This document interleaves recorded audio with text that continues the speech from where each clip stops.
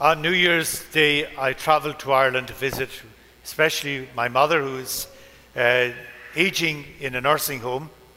And as we were approaching the town that I grew up in, and it's a very old town, my brother said, "Do you want to see the new bypass?" So for a couple of years, they've been working on a bypass of the town. And that would be, building bridges and acquiring land and permission, planning permission, all of that stuff. So I said, sure. So it was quite amazing to drive on the road that I had never been on before. And it was the first bridge over the River Barrow in my hometown since British rule. So needless to say, we were waiting a long time for the bypass. 50 years waiting for it. So it's amazing, and it was lovely to drive in places that were cornfields and vegetable fields and farming land, and to see a beautiful road there. And what really struck me, apart from the road itself, was the number of people who were out walking on New Year's Day. And I walked it 3 or 4 times when I was home, and it was always crowded with people, young, middle-aged and old people out walking. And I said it to a family, and they said it'll ease down after a while. It is all their New Year's Day and New Year's resolutions. And after a while it'll calm down. But I've just been hearing so much about New Year's resolutions. Another one was dry January. My nephew was doing dry January until he took a swig of a pint again. He says, "Oh, I forgot all about it." So it's New Year's resolutions are something that we do all the time. Because there's something in us that's looking for something more, a better version of ourselves, something more. And today's gospel is kind of like, I could say it's a New Year's resolution in a way. It's a very profound and very beautiful gospel. And there's a wonderful book on the questions that Jesus asks in John's gospel that is a fabulous read. A little bit hard to read, a little bit dense, but it is fabulous. And the first words of Jesus in that Gospel of John, which is a great gospel, it really is worth paying attention to. So John the Baptist says, "Behold the Lamb of God." What does the Lamb of God mean? The Lamb of God, behold the one who will unite us with each other and unite us with God. Even that opening line, "Behold the Lamb of God." This is the one, this is the guy, the man, who will unite us with each other and unite us with God. And that touched the disciples. This is something they were looking for. And they went walking after him. Now, the theologians always say that it is something beautiful in every word and action in this gospel. Jesus turns and looks at them. They said he holds them in his gaze. And they said that very gaze is a very profound invitation into relationship with him. I suppose you could say it's like when people fall in love, they see each other for the first time. There's something special in that. And when I interview couples, sometimes they remember that, the first time that they saw each other in a very unique way. So that is what Jesus is doing. He's inviting them into a relationship.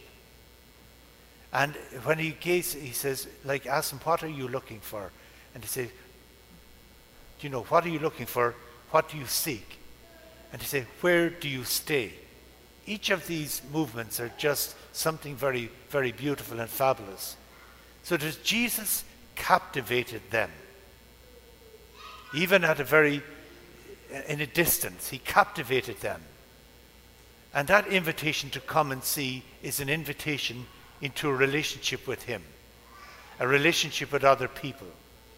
It's an invitation to be with him and to stay where he stays in his life as well. It is what we have to, John of the Cross puts it very beautifully. He says, you who are looking for God, you must realize that even more so, God is looking for you.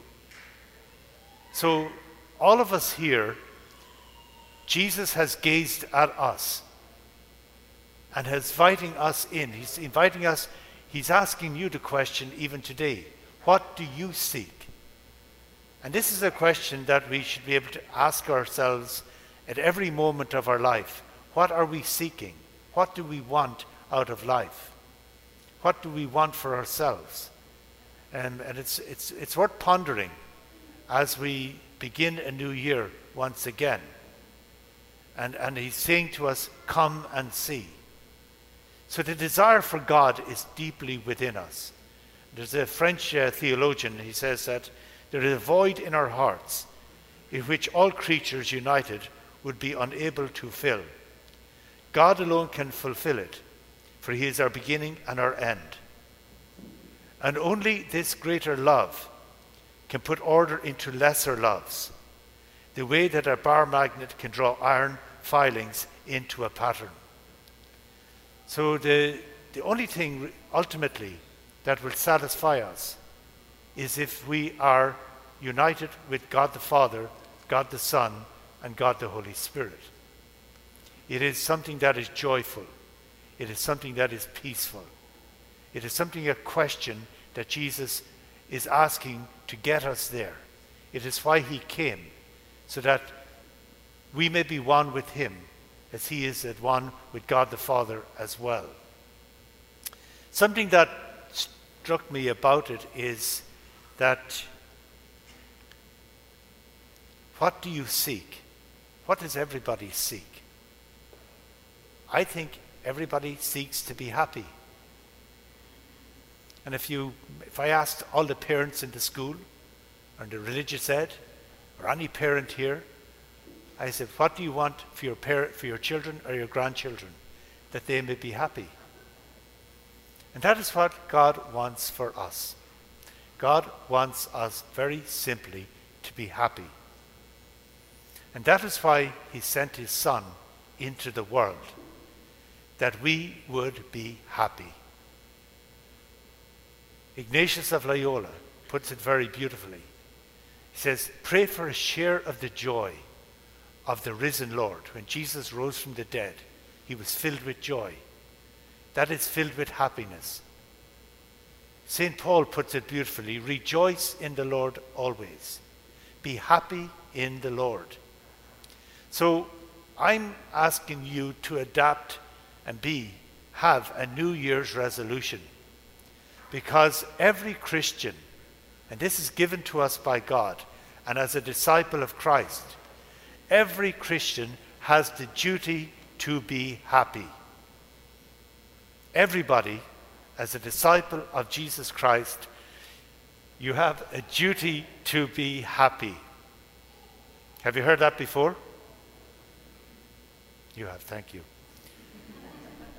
You have a duty to be happy. And if you can just say that to yourself every day you wake up, today, I have a duty to be happy. Because Jesus was a happy person. Jesus was constantly filled with the joy of God. And that is what we are called to as well. We have the duty to be happy. Because happiness is toxic.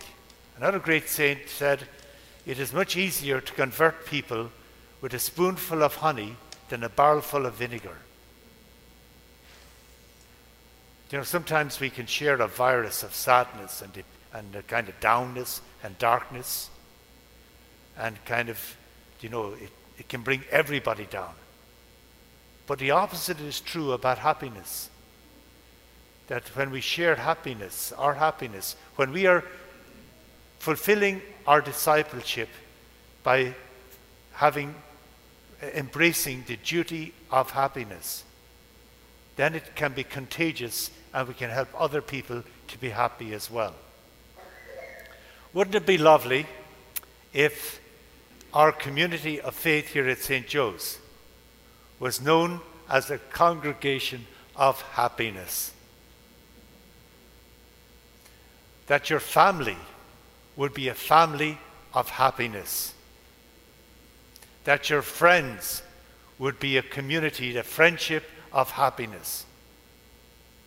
So the whole religious thing and everything about God and the Christ event, just as what you want for your kids, Jesus wants for us.